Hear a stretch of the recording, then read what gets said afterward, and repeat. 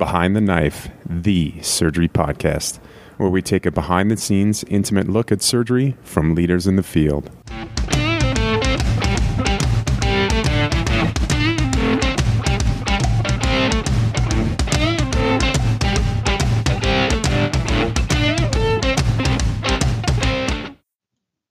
So welcome back to Behind the Knife. This is Patrick Georgioff, and I'm joined today by Dr. Jason Bingham. And we are absolutely thrilled to have surgeon Dr. David Knott on the show.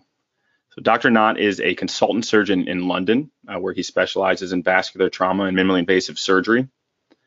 And for the past 23 years, David has taken unpaid leave each year to work for the aid agencies Doctors Without Borders, the International Committee of the Red Cross, and Syria Relief. And he has provided surgical treatment to victims of really countless areas of conflict and catastrophe, including, and this is just a partial list, Bosnia, Afghanistan, Liberia, Darfur, Haiti, Pakistan, Libya, Syria, Gaza, Nepal.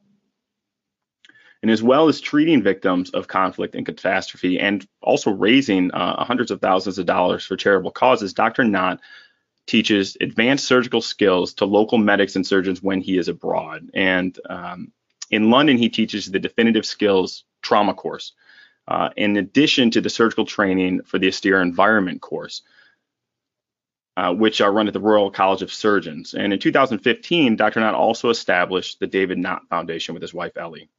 And the foundation supports surgeons to develop their operating skills for war zones and austere environments. And most recently, at least in the United States here, Dr. Knott came out with a book called The War Doctor, Surgery on the Front Lines. And War Doctor is an international bestseller and became available in the United States a month ago. The book is absolutely breathtaking. I literally could not put it down. The sheer volume of human suffering and danger that Dr. Knott encounters is staggering. It's almost incomprehensible, honestly. But Dr. Knott has a very humble and unflinching approach to surgery and education. And he did this in really the world's most dangerous conflict zones. And to do that's absolutely extraordinary. So Dr. Knott, it is an honor to have you on Behind the Knife today. Thank you for taking time out of your very busy schedule to join us. It's a pleasure, Patrick. So can you start by telling us just a little bit about yourself, briefly, where you grew up, where you did your surgical training, and where you're practicing now and what your surgical practice consists of? Sure. Well, I was born in a very small village in South Wales, and my mother and father actually he was a doctor and my mother was a nurse, but at that time they had no money. So I was brought up by my grandparents in this very small village till I was about 5. And then picked up by my parents from that age on, and had a bit of a lonely childhood, really, and never really sort of fitted in, I would have said, really. I think that I missed my grandparents, I missed my family in Wales, and my Welsh was my first language. And moving into England, I didn't speak any English for a while. And then, so it was a bit of a sort of funny, lonely childhood. And I used to make model aeroplanes and things like that. And then as time went on, I really wanted to be a pilot. And my dad said to me, "Oh, no, you're going to be a surgeon or a doctor." And I said, no, I'm going to be a pilot. No. And you know what fathers are like, very pressurized. And so I sat my exams to get into university and did very badly, really badly. And so I came home and said, "Well, Dad, I've failed, but the funny thing was that when I did get home, I had a few of my school chums phone me up, almost laughing at me, saying, 'Well, David, you're a failure.'" And it's those sort of things that right at the very beginning of your life really have a significant effect on you. And then I thought, well, I don't want to be a failure. I really don't want to be a failure. So I went back to school and studied very hard and resat those exams again, and finally got into university and went to St Andrews and then Manchester University, and qualified as a doctorate several years later.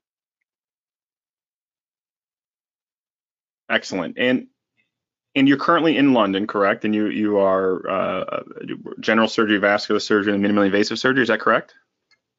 That's correct. And often people say to me, why on earth did you keep going? Why did you do general surgery and then super specialize in vascular surgery and then also do minimally invasive upper GI surgery? And the reason why I've done that really is to keep all the plates spinning, because not only do I do those three different sorts of specialties, I do trauma as well, and I also do sarcoma work. And the sarcoma work I do fairly extensive groin reconstructions with plastic surgeons, and also I do lots of removing sarcomas and with the plastic surgeons doing flaps and things. So one of the reasons for having this massive interest in surgery was that I felt that when I first went on my very first mission many years ago, that all the things I ever learned was going to be really, really useful to me. Because I think sometimes we all think that going through surgery, that we're all fairly specialized at the end of the day. And when you do go to war zones, or when you do go and work in difficult environments, you really are on your own, and you really need to have all the different specialties at your fingertips, and not only to have them as regards being able to know how to use them, but use them in the environment that you're in. So you may not have much blood, so a different operation is done, rather than doing the operation that you do in the States or the UK when you have loads of blood. You do something different, and when you're if you get a patient that comes in with bone showing, if you have the skills to be able to rotate flaps and things like that to cover the bone immediately, it's a fantastic thing to be able to do.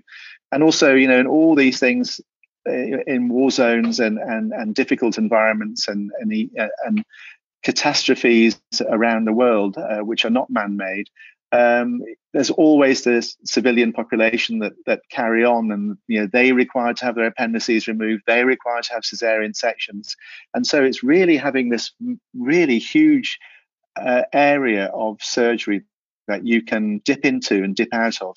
And so I still maintain general surgery. I still do upper GI. I still do my vascular. I still do my trauma.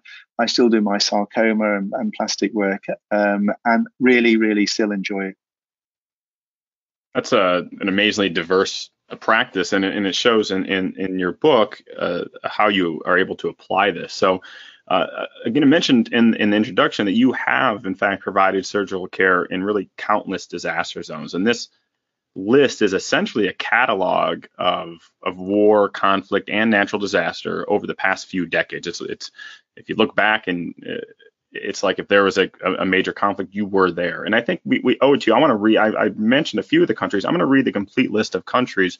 At least I believe this is complete, about where you've been for our listeners. So that's Bosnia, Afghanistan, Sierra Leone, Liberia, Ivory Coast, Chad, Darfur, Yemen, the Democratic Republic of Congo, Haiti, Iraq, Pakistan, Libya, Syria, the Central African Republic, Gaza, and Nepal. Again, a kind of who's who of conflict and strife over the past few decades.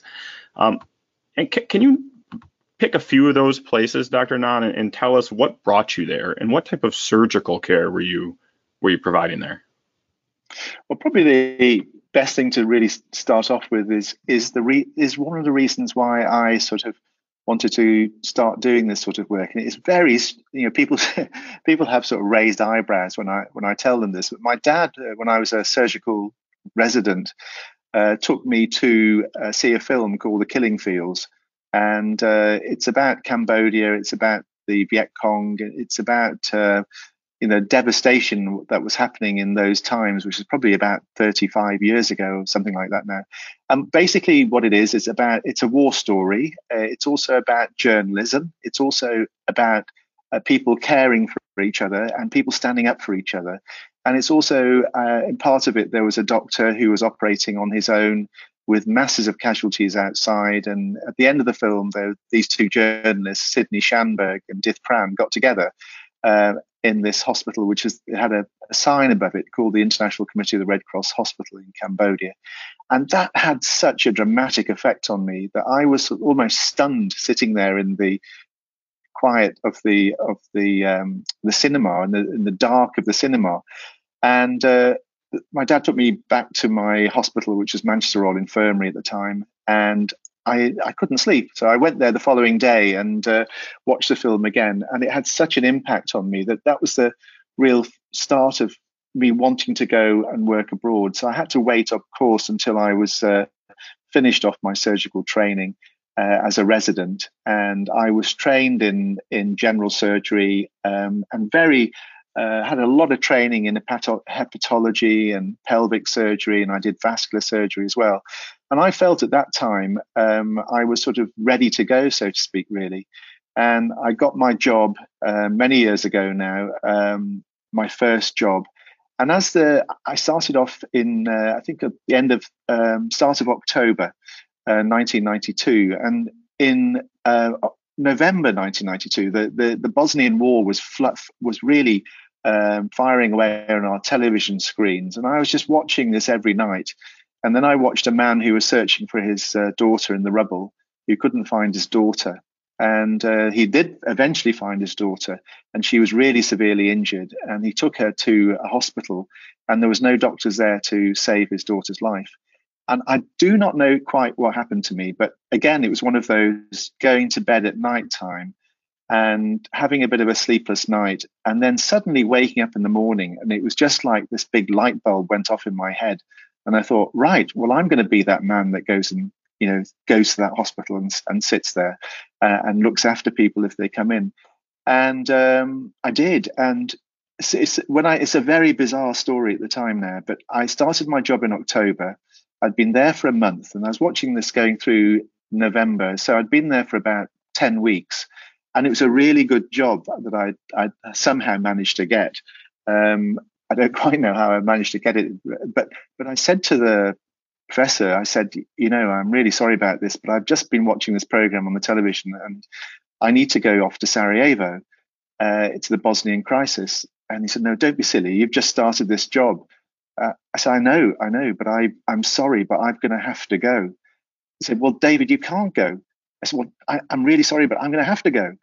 And so there was this tussle. I remember sitting in his big office with his mahogany chair and all the books around him. And I just felt I wanted to run. I wanted to run to Bosnia. And he said, well, you can't go. And so I went to see the manager, who said, you can't go. And then we had an Australian fellow who was working with us, who was a very experienced fellow. And I said to him, Eric, if I give you £2,000, which is probably about $3,000, will you cover me for a few weeks? and of course, he said he would. And so I gave him my money from the only money I had in my account, and got on the next plane to Sarajevo. And I knew I was probably could have been making clinical suicide, but that's how it all started. And when I did get to Sarajevo, it was a very strange experience, because I remember getting on this Aleutian airplane and landing into Sarajevo, and the plane stopping. It had to make a nosedive into the airport. Very exhilarating ride, really, and dived into the airport. And we were all told to get off as quickly as possible because there were snipers in the hills and things like that. And Mount Igman was overlooking Sarajevo, and that was the place where the Serbians were firing in heavy rounds of artillery and gunfire onto the city. And so the plane had to do a very quick turnaround, and with the four engines, then zoomed off. But then I was picked up by an MSF armored vehicle and taken to a hospital called the State Hospital, which was in the city centre. And it was called the Swiss Cheese Hospital at the time, because there were so many holes in it, and it was constantly being hit all the time. And then I spent, I should have been there for 2 and a bit weeks, but in fact ended up being there for almost 3 months. And it just did everything for me. It was a boy's own adventure, but the best adventure you could ever possibly imagine. And I think, it had danger involved. It was the possibility of being killed. It was the possibility of, of making camaraderie with people that you'd never see again, and helping people and doing what you'd been sort of trained to do. Although I'd never been I'd never done any trauma surgery before. I was just I was a general vascular and an abdominal surgeon, really, and really had to make it up as I was going along. And that's not the way how to do your trauma surgery in a war zone, as I learned at a later time that's why I teach people now. But at that time, there was nobody else there. And it was a wonderful, wonderful start to a surgical humanitarian career, as well as coming home and do my own job. An absolute trial by fire on the trauma surgery front. In the preface of your book, you talk a little bit about why you went, and you just obviously shared a little bit of story about this initial trip to Bosnia. And in the preface, you state, and I quote, "I have traveled the world in search of trouble. It is a kind of addiction, a pull I find hard to resist. It stems partly from the desire to use my knowledge as a surgeon to help people who are experiencing the worst that humanity can throw at them, and partly from the thrill of just being in those terrible places, of living in a liminal zone where most people have neither been nor want to go." And I want to follow that up. In Bosnia, you tell a story about taking a trip from one hospital to another to perform reconstructive surgery on a patient who needed it. And that for whatever reason, that time around, you had not taken an armored vehicle. And that during that trip, your driver was shot, and the porter who was with you was killed. And you talk about that in kind of shocking terms, but also in some degree of euphoria as well, in terms of having lived through that and to be able to be there and continue providing the surgical care that you talk about throughout the book. Can you share a little bit more about that, the why and that excitement? Yeah, of course. I mean, after being there for a couple of months, you're surrounded by really gunfire every night. The hospital gets hit every now and again, and you start to feel, this is such an abnormal environment to find yourself in. I used to spend my evenings just sort of looking out at the crack of the floor and watching this sort of tracer fire firing across Sarajevo every night, and the thud of the boom of artillery shells landing, all in the city. And after a while, you get attuned to it, and you become sort of slightly. You feel that you're immortal, and you really feel that you're immortal. I was a young man at the time. I was in my early 30s, and I felt that I was immortal. And not only did I feel immortal, I'd never felt as well as I did on that mission ever again. It must have been the endorphins. It must have been the sheer thrill of being in somewhere whereby journalists would come past, they would ask questions, and they would see what was going on, and they were sort of. It was like I was on a different plane, and it was a euphoric experience. And so I got to a stage whereby I didn't wear my MSF gave me a body armor and helmet, and I thought, I don't need this. And so I discarded it, which was a big mistake, because and that not only then you start to break the rules, and there are certain rules that if you work for an NGO, you just have to do exactly what they say, because the rules are there for a particular reason. They're there to save your life. They're there to make sure that you don't do anything stupid. And if doing stupid, you could put other people's lives in danger. But at the time, I was young, I was feeling euphoric, and I was feeling that I'd been bitten by this war drug, which many journalists have also had the same, drug feeling.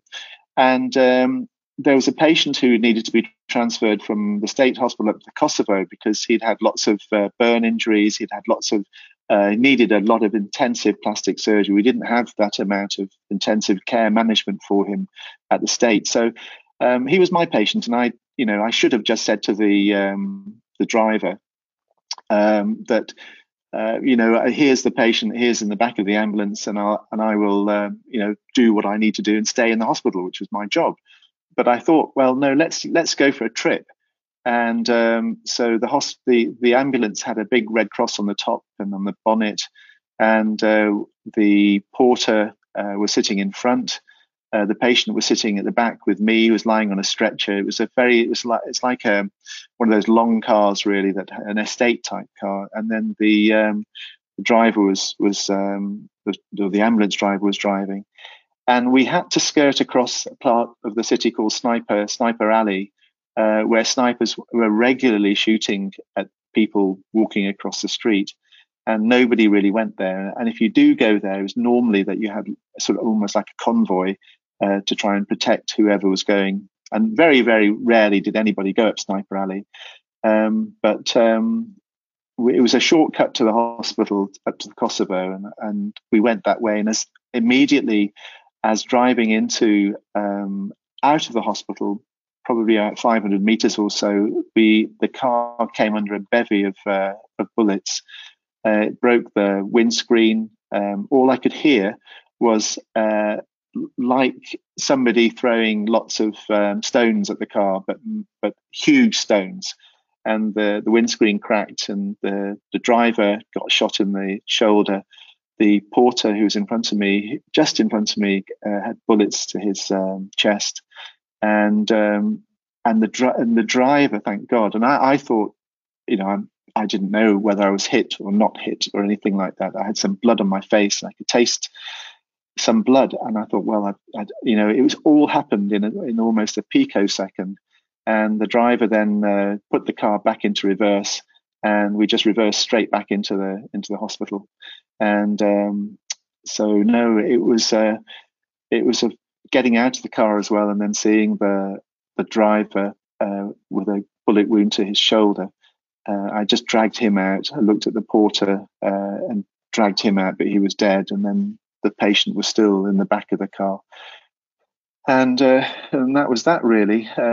It took a while to sort of, in fact, it's a very strange feeling at that time. I didn't really feel scared. I didn't really feel any anxiety. I just felt that I wanted to help the porter who was severely injured and was screaming, and people came out and they pulled him in, and I ended up operating on him, and his shoulder was okay. He had some soft tissue injuries and no major bony injuries, and he was okay. But it was a very peculiar moment. And that night when I went to bed, I was again totally euphoric. I'd never felt so alive.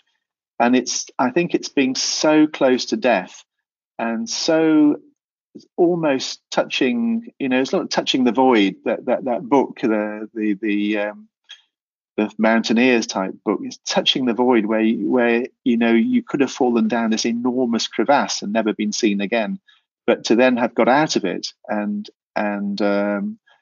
being able then to survive. I almost had a total. It seems very odd at the time, but I can relive it so easily. It was like a total out of body experience, and it was that more and more and more. I also think what you went through is so important, and some of these more outrageous experiences that you share are important. So if you agree, I think we should share some of the more astonishing events that you talk about in War Doctor. And just for our listeners, this hardly scratches the surface. And to that end, I would highly recommend our listeners, if you can't tell already, I enjoyed the book, that they pick up the book and get the whole story. But you mentioned your first trip to Sarajevo. I was wondering if you might be able to tell us a little bit about one of the instances in the book where you talk about being in the OR with a patient with, I believe it was an IVC injury, and the hospital's bombed and the power goes out. Can you tell us more about what happened? Yeah. Sure. I mean, at the time in January, February, March 2014 in Sarajevo, it was very, very cold. It was really cold, -10 we're talking about. And of course, we know from trauma surgery now that you need to have the operating theatre as hot as you possibly can. The surgeons need to be sweating. because you can't get into the trauma triad of death of hypothermia, coagulopathy, and acidosis, because then your patients have lost it once you get into that trauma triad of death. But unfortunately, we had patients that would come in the middle of the night, and it was very, very cold, and a lot of patients didn't make it simply because it was just so cold. And there were often very difficult decisions to make, really, whether you operate or don't operate. And one of the times I remember very, very, very distinctly, there was a boy who was probably in his teens, early middle teens, was brought in with a massive fragmentation injury to his abdomen. And he came into the OR, he came into the emergency room, and I had a look at him, and the anaesthetist was there, and sort of looked at him. He's very pale. He lost a lot of blood, and we didn't have that much blood with us. And it was 2:00 in the morning. It was freezing, and I had a big jumper on, and I used to operate with massive jumpers and things like that because it was just so cold. And I looked at him, and I looked at the boy, and I looked at the anaesthetist, and I looked at the scrub nurse. We'd have to call her, but I said to the anaesthetist, well, we probably should do something. And I took off the blanket underneath it. You could see there was this big shrapnel, big fragmentation in the abdomen. So he sort of looked at me and thought, oh no, here we go again. And I said, well, we're quiet, there's not much going on, so we'll take him to theatre. And so we took him to theatre. We didn't, it probably was, I don't know whether a right or wrong thing to do, but the theatre was cold. I remember the steam coming out from my mask because I was washing my hands in freezing cold water, putting this gown on and gloves, and then going to the patient and prepping him up, and then the anaesthetist ventilating, and I did the laparotomy incision. And as I was trying to look inside, there was often the lights would go out, and a man with a wheelbarrow would come with about 6 or 7 batteries in the wheelbarrow and hold up a big lamp, and so to allow you to operate. The lamp wasn't very good, but it allowed you to see something. And anyway, so we got the patient. I was opening, and I looked at the fragments, and it was going into the inferior vena cava, and there was a lot of retroperitoneal blood. It was all a big blue blob, really. And I thought, well, gosh, if I start opening that now, we're going to be in deep trouble, really.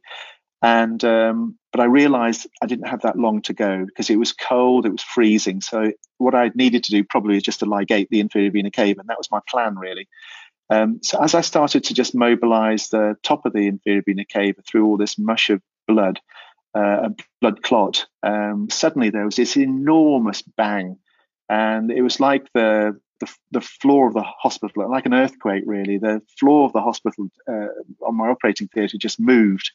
And I sort of juggered forward, and the lights went out, and I thought, okay. So I waited, and I waited for a few more minutes, and another few more minutes, and I was expecting a man with the torch to come with the car batteries, but he didn't come. And I then waited and waited, and it was pitch black because our operating theatre was underneath the ground, so you couldn't see anything. It was as black could be. And I looked around, I shouted for the anaesthetist, and I could feel the pulse on the aorta, which was reducing. The pulse pressure was significantly getting less, and then there was no pulse pressure.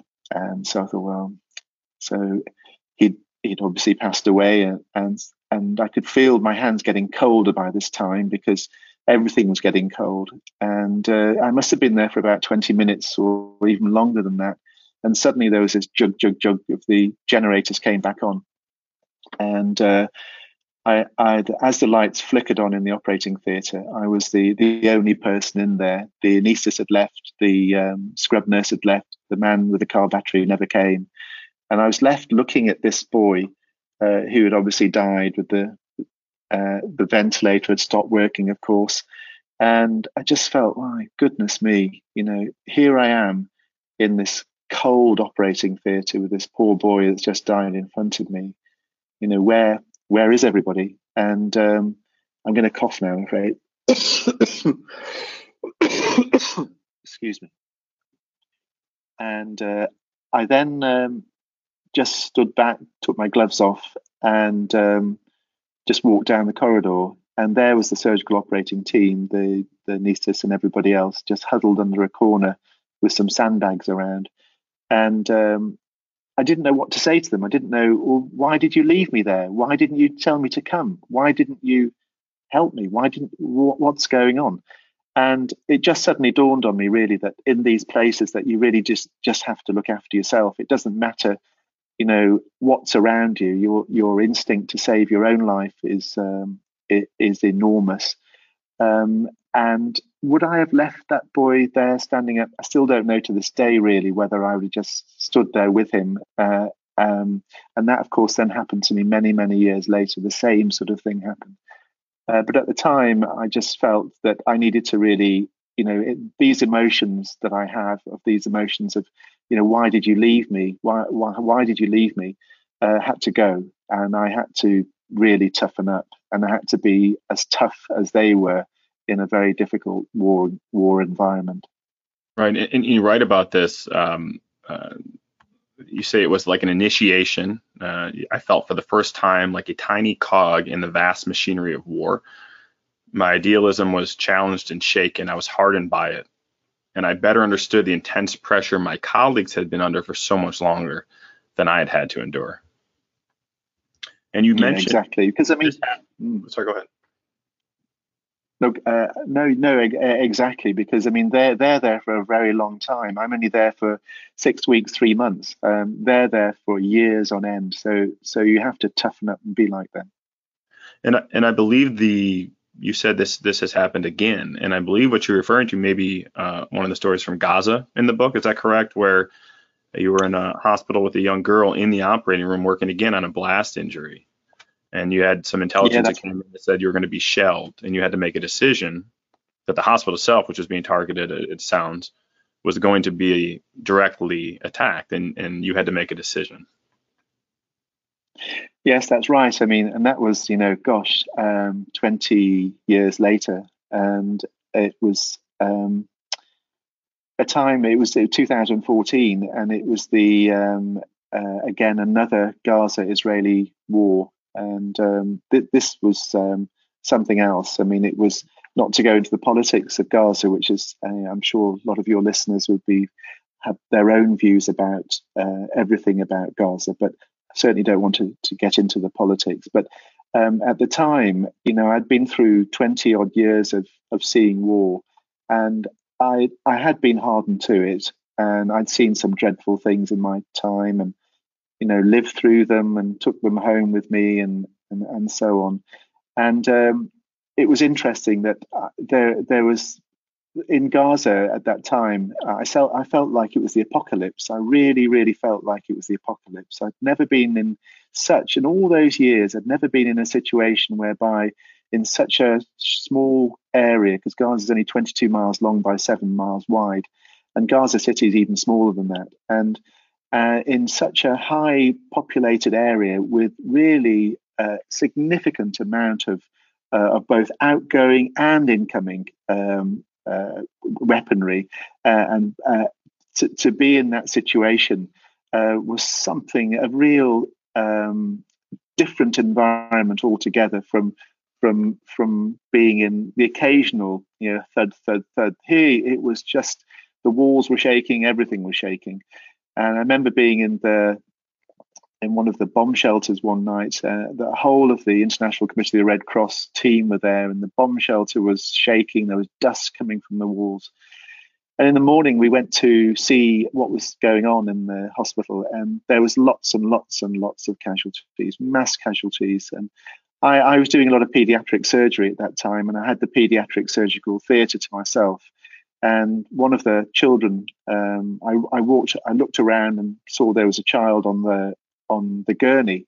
So I said to who's using this operating theatre, and the surgeon said, "Be my guest, it's yours." So I took the little girl in with me with one of the ICRC, International Committee of the Red Cross anaesthetists with me, and we also had one of the Palestinian scrub team as well, and she had multiple injuries and she was dying, and she had a significant injury to her abdomen. She had a big fragmentation wound to her abdomen. She had an evisceration of a small bowel, which was hanging out.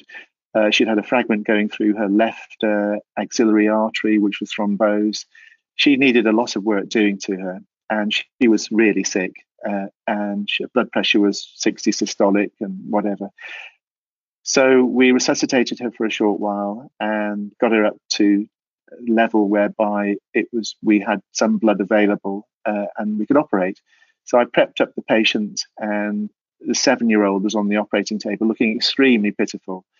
And so as I was just about to, we just draped her, and I said to Mauro, who was the anaesthetist at the time, I said to Mauro, well, I'm going to start in a second. And all of a sudden, somebody ran into the operating theatre and said, David, you've got to go because the hospital's going to be bombed in 5 minutes and you've just got to leave, just leave.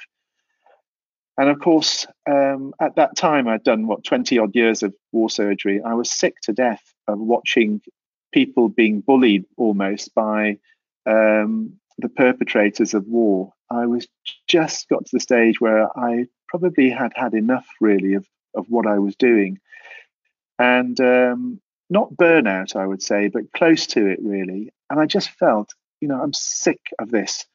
I'm just fed up of seeing children blown up, civilians blown up, people blown up, because the perpetrators of war don't care what happens to civilians. They don't care what happens to children and so on. And at the time, I didn't have, my parents had died. I didn't have a wife. I didn't have a family. I didn't have any brothers and sisters, nothing. So I thought, well, okay, I don't think I'm going to leave. I'm just going to carry on operating on this girl because I refuse to leave the operating theatre because of somebody telling me that they're going to blow me up and they're going to blow this little girl apart again. Even though she's got all these injuries, she didn't want to come to war. She's nothing to do with her. She's innocent. She's not on anybody's side, but look what you've done to her. So I said to Mauro, look, Mauro, you can go if you want. You can leave if you want, but I'm not going to go. I'm going to stay with this girl. And Mauro said, no, David, I'll stay with you. I said, are you sure? Because we're all going to get blown up. He said, no, David. And I think Mauro's almost the same sort of persona as myself. So he stayed and gave the anesthetic, and I just the scrub team left, the whole hospital left. It was just me and Mauro with this little girl on the operating table. So I got the iodine, prepped her up, started the laparotomy, and she had holes in her bladder, small bowel, spleen. It was a real mess inside, but eminently treatable, doing the right things. And we just stood there, and I just looked at Mauro and every now and again looked at him because I was expecting us to be completely blown apart.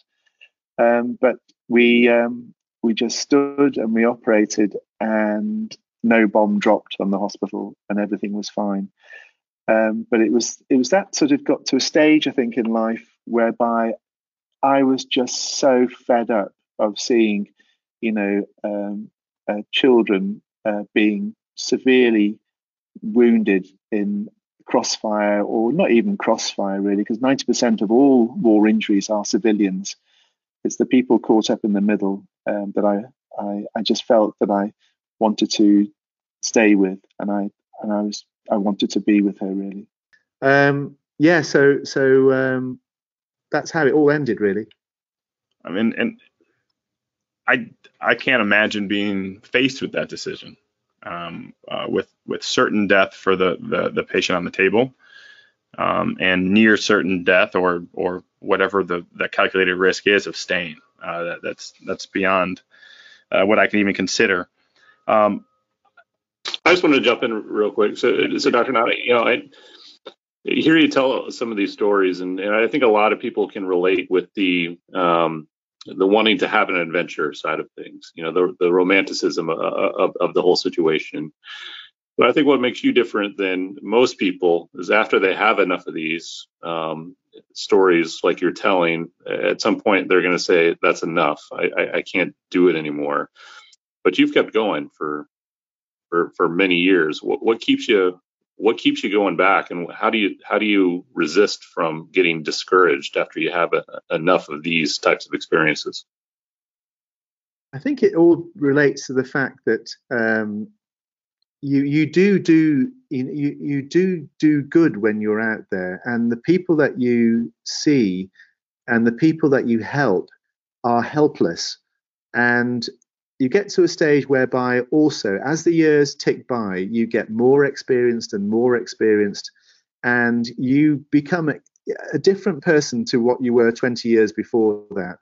And you have such a vast amount of surgical experience, and also human experience, and also life experience, that it's something that you become extremely savvy. You know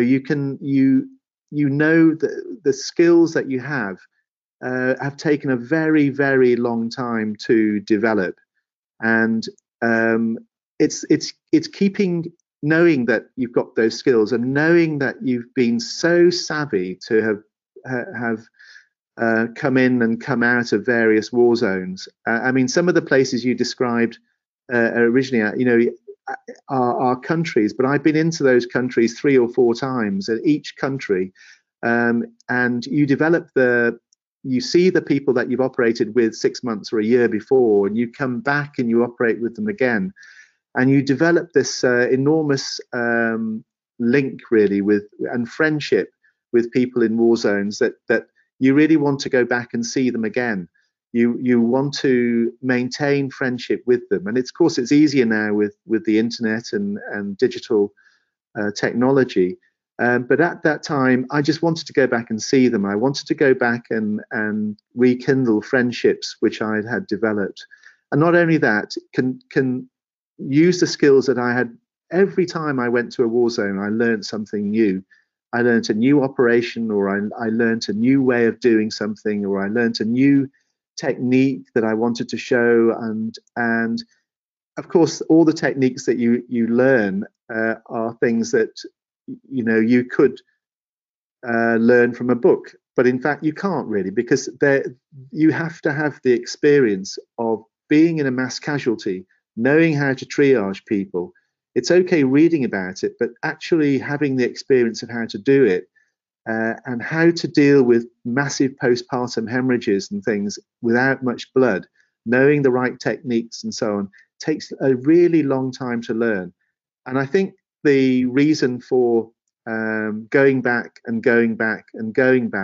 wasn't just purely for the excitement, which of course there was a huge amount of that involved in going back, but it was also to be able to teach people how to do the surgery, because I'd got this enormous amount of knowledge by that time.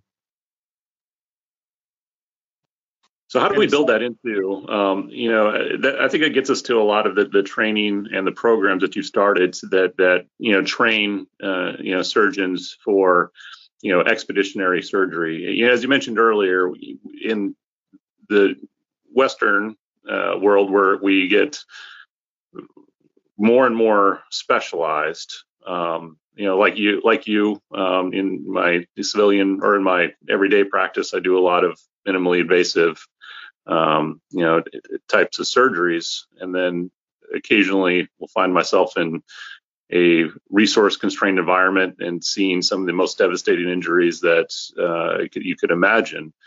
How do we build that into training? It's hard to train for these type of experiences, but how can we better build that into our surgical training back home?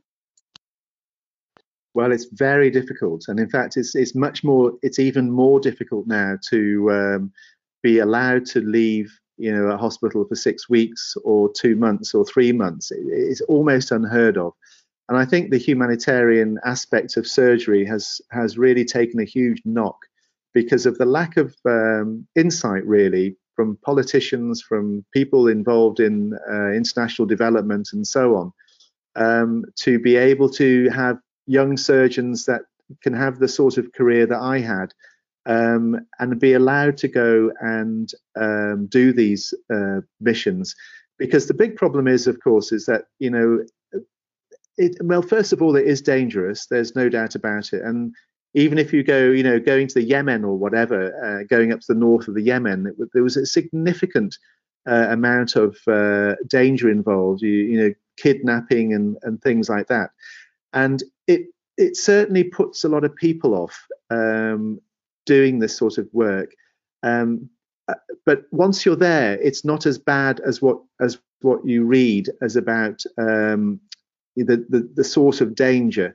But because the experience that you get is phenomenal. But how do you get that across to people? Well, again, the issue of the fact as well is that I think that doctors, surgeons should be allowed to go off on international missions, and not only that, their places of work should be kept open to them, and not only that, they should be paid by their hospital or paid by the government to do humanitarian missions. Because if you go 3 months and work for an aid agency, often you do it really with unpaid leave.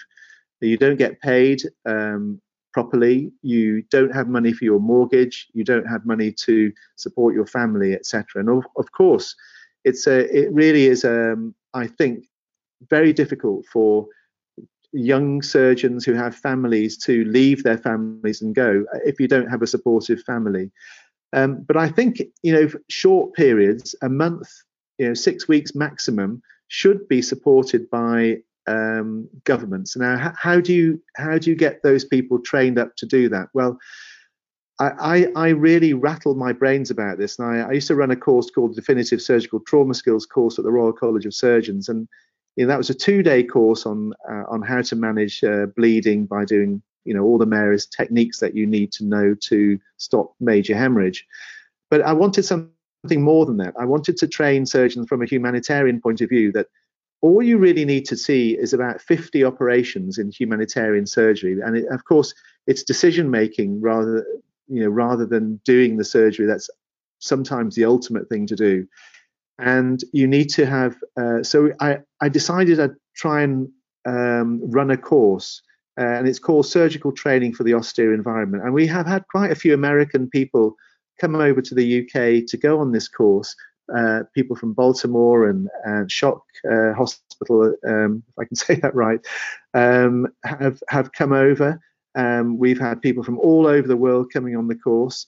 And basically what it does, it teaches you, we take a humanitarian problem in an austere environment where you haven't got much blood and you haven't got much equipment to deal with the serious injuries, and we start really from top to bottom, and we go through neurosurgery, facial-maxillary surgery, cardio, thoracic, what's necessary, what you can and what you can't do, abdominal surgery, orthopedics, plastics, pediatrics, obstetrics. And we teach over 5 days, which is a very intensive course from 8 o'clock in the morning till 6 at night. All the operations that I think is the most important operations for a humanitarian surgeon to be able to do. And once they've done that course, then we've linked in with MSF and International Committee of the Red Cross. And those people now, the first surgeons that ever want to go on a mission, they come on this course and they get trained almost, and we give them loads of material and videos to go with and so on, to keep in their back pocket on their phone, so that they can reference how to do these procedures. It's a cadaver course, and I know that many of us have done cadaver course works. It's not like the real life, but it's as close as you can get. And so this course was called Surgical Training for the Austere Environment. It's on the website. But also, I wanted to be able to throw this course open to people from all over the world, really. And of course, you know, the guys that are in very difficult environments, have no money. Can't afford even to leave their hospital or go anywhere. So we offer scholarships. And so with my wife, Ellie, we started this foundation, which has got my name on it, the David Knott Foundation, whereby we give scholarships to 14, 16 surgeons twice a year. They apply for a scholarship, and from anywhere in the world, if we feel that they're in a very difficult environment, haven't got any money, and we will pay for them to come, pay with their flights, give them accommodation, give them food and lodging, and pay for them to come on the course, and then send them back to wherever they are with a whole load of knowledge, which we hope is useful to them. And so we started that, but then there was another issue as well, is that a lot of people didn't want to leave their hospitals or in war zones that couldn't come across to the UK. So we developed with the foundation another course called Hostile Environment Surgical Training, whereby we have lots and lots and lots of models, which is everything to do with every part of the course. So the plastics, we have orthopedic, external fixators, we have everything that goes, sort of wires for facial-maxillary. We have a body which we've developed, which is a 6-foot mannequin, which has every single operation on him that you need to know how to do. So we can do craniotomies on him, and the craniotomies are done without CT. So it's a matter of making the right decision on how to do exploratory burr holes, how to take a craniotomy, how to do a simple penetrating head wound, how to debride that, and all the injuries that you have for everything else is done on this body. So we can open his chest, we can rotate his lungs, we can open the abdomen, we can do various bits to his abdomen, and has every plastic surgical procedure on it as well. So you've got things like medial gastrocnemius flaps, soleal flaps, sural flaps. We have pec major and deltoid pectoral flaps. All these flaps are done on the same patient, and because they're not difficult, these operations, it's just a matter of knowing where to make the incision and what indications are necessary for it. So I think at the end of the day, we're up against it really as regards training surgeons for going out to abroad. We really have to change our way of thinking about the world. And of course, coronavirus is going to have a different effect on us, really, I suppose, in the future. But what we really need to do from a surgical aspect is to think ahead and think, how are we going to be more global in our lives? How are we going to help people around the world? And, I think this pandemic, the coronavirus pandemic, does show that it's all global. And we're all becoming a little bit insular in our own countries. That I think the UK have significantly become insular, and there's only 1 or 2 surgeons from the UK that actually go abroad or do anything abroad, because we have lost the idea that the world is global. It's not just our own countries, and I think we somehow need to get some surgical leadership, really, or political leadership, to realise that we have a huge amount of experience and willingness from every surgeon and every doctor in the world to want to go out, because that's the reason why we went into it in the first place, to go and help people. But we need some sort of proper training, and we need some proper remuneration, and we need some proper people to understand that this is a good thing to do and not a crazy thing to do. Sure, and it sounds like that this transition almost, or at least in the book you describe it as a transition to recognizing the importance of education and of educating the in-country surgeons that you worked with, beyond surgeons too. And I found that to be one of the most encouraging and exciting parts of the book too, was you coming back, starting the David Knott Foundation, of which the davidknottfoundation.com is a website. It'll be on the show notes. Just so impressive, the work you're doing with the foundation, and recognizing how much bigger of an impact that you can make by training those surgeons when you're there, and by creating something like you just described. Now, global, the quote unquote global surgery is a hot topic right now, at least in the United States it is, and how surgery fits into global health initiatives.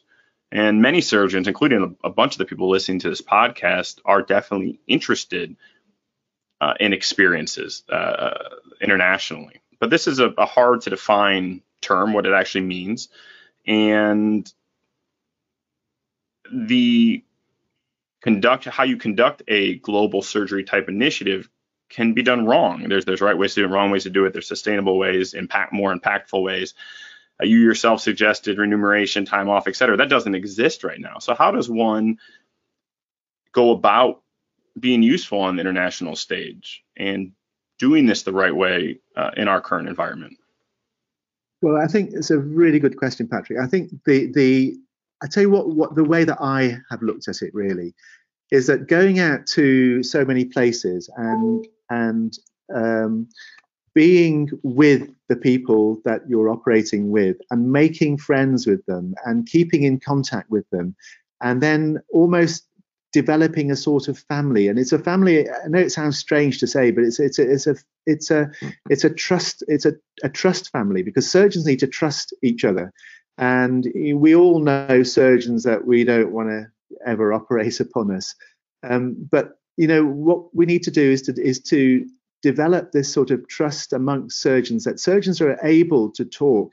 They're able to tell, another surgeon, I've had this real problem and so on. And it's actually more difficult sometimes in war zones for people to do that. There's a lot of bravado going around and so on. So, but the way that I sort of looked at it was this: creating the foundation was such that we brought people from all over the world into our training establishment. And it's only in London because that's where I work. It could have been anywhere in the world, but that's where I work. And then to take out a training establishment abroad, and then to meet lots and lots of other surgeons and to train them and so on. And at the end of the day, sometimes we have discussions about various clinical cases that they have.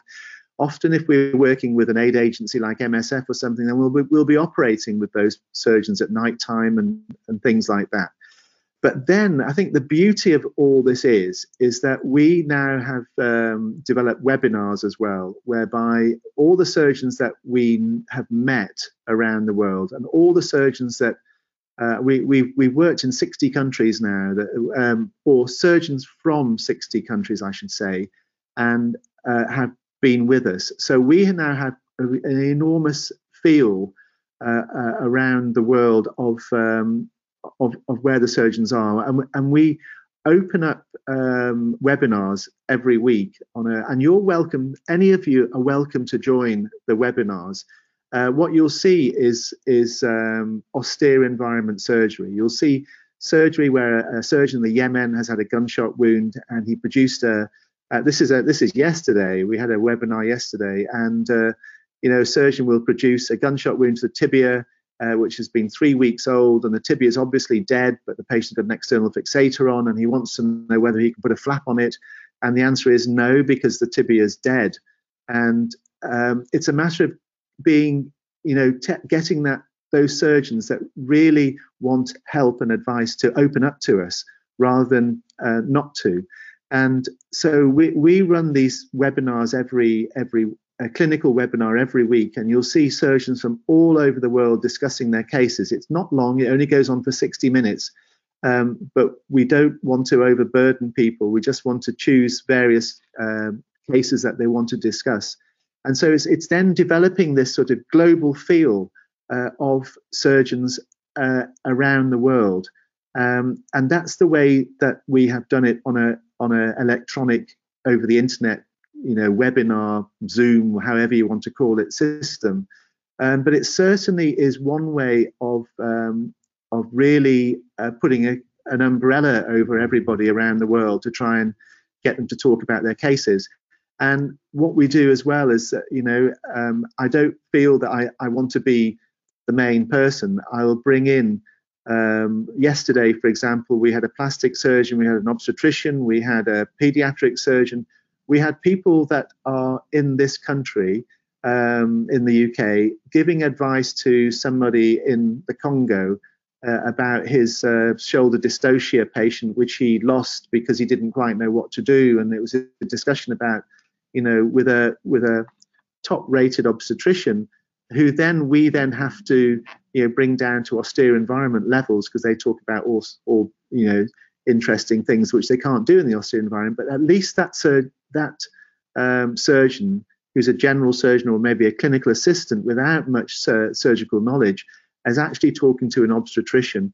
So it's developing a family around the world, and I think that is the way that I feel is the right thing to do. And I think it's getting bigger and bigger and bigger, and our foundation it stretches out now. We have lots of close links with different NGOs. We have lots of very strong links with MSF and International Red Cross. We have Syria, we have Hands On for Syria, we have lots of different NGOs, Palestinian Children's Refugee Fund join us. There's lots and lots of NGOs that are now putting their surgeons in touch with us so that they can have this sort of training. And I think then it's a matter of, if for me this works, there are obviously lots of different ways that, people can develop their ways of teaching other surgeons.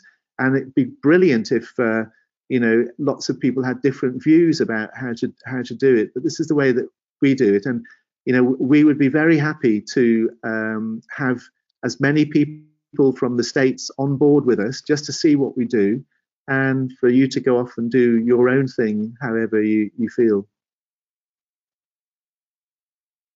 It sounds like an amazing program. And as much as the folks calling in from abroad learn, I'm sure all the listeners and people participating learn equally as much or more about new issues they're not aware of, or how to communicate and manage these issues in an austere environment.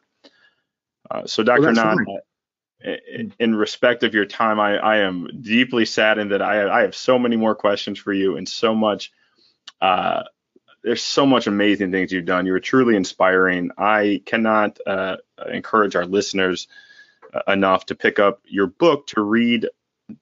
There's just a lot. There's so many more layers of what, beyond what we've had the time to discuss in this short interview, that I just would really love to have more people read about and think about, and hopefully become involved. And so we will have a link to your book in our show notes, as well as your foundation, and I would love to be able to get a specific link to these weekly webinars as well. So again, Dr. Knott, we thank you so much for making the time.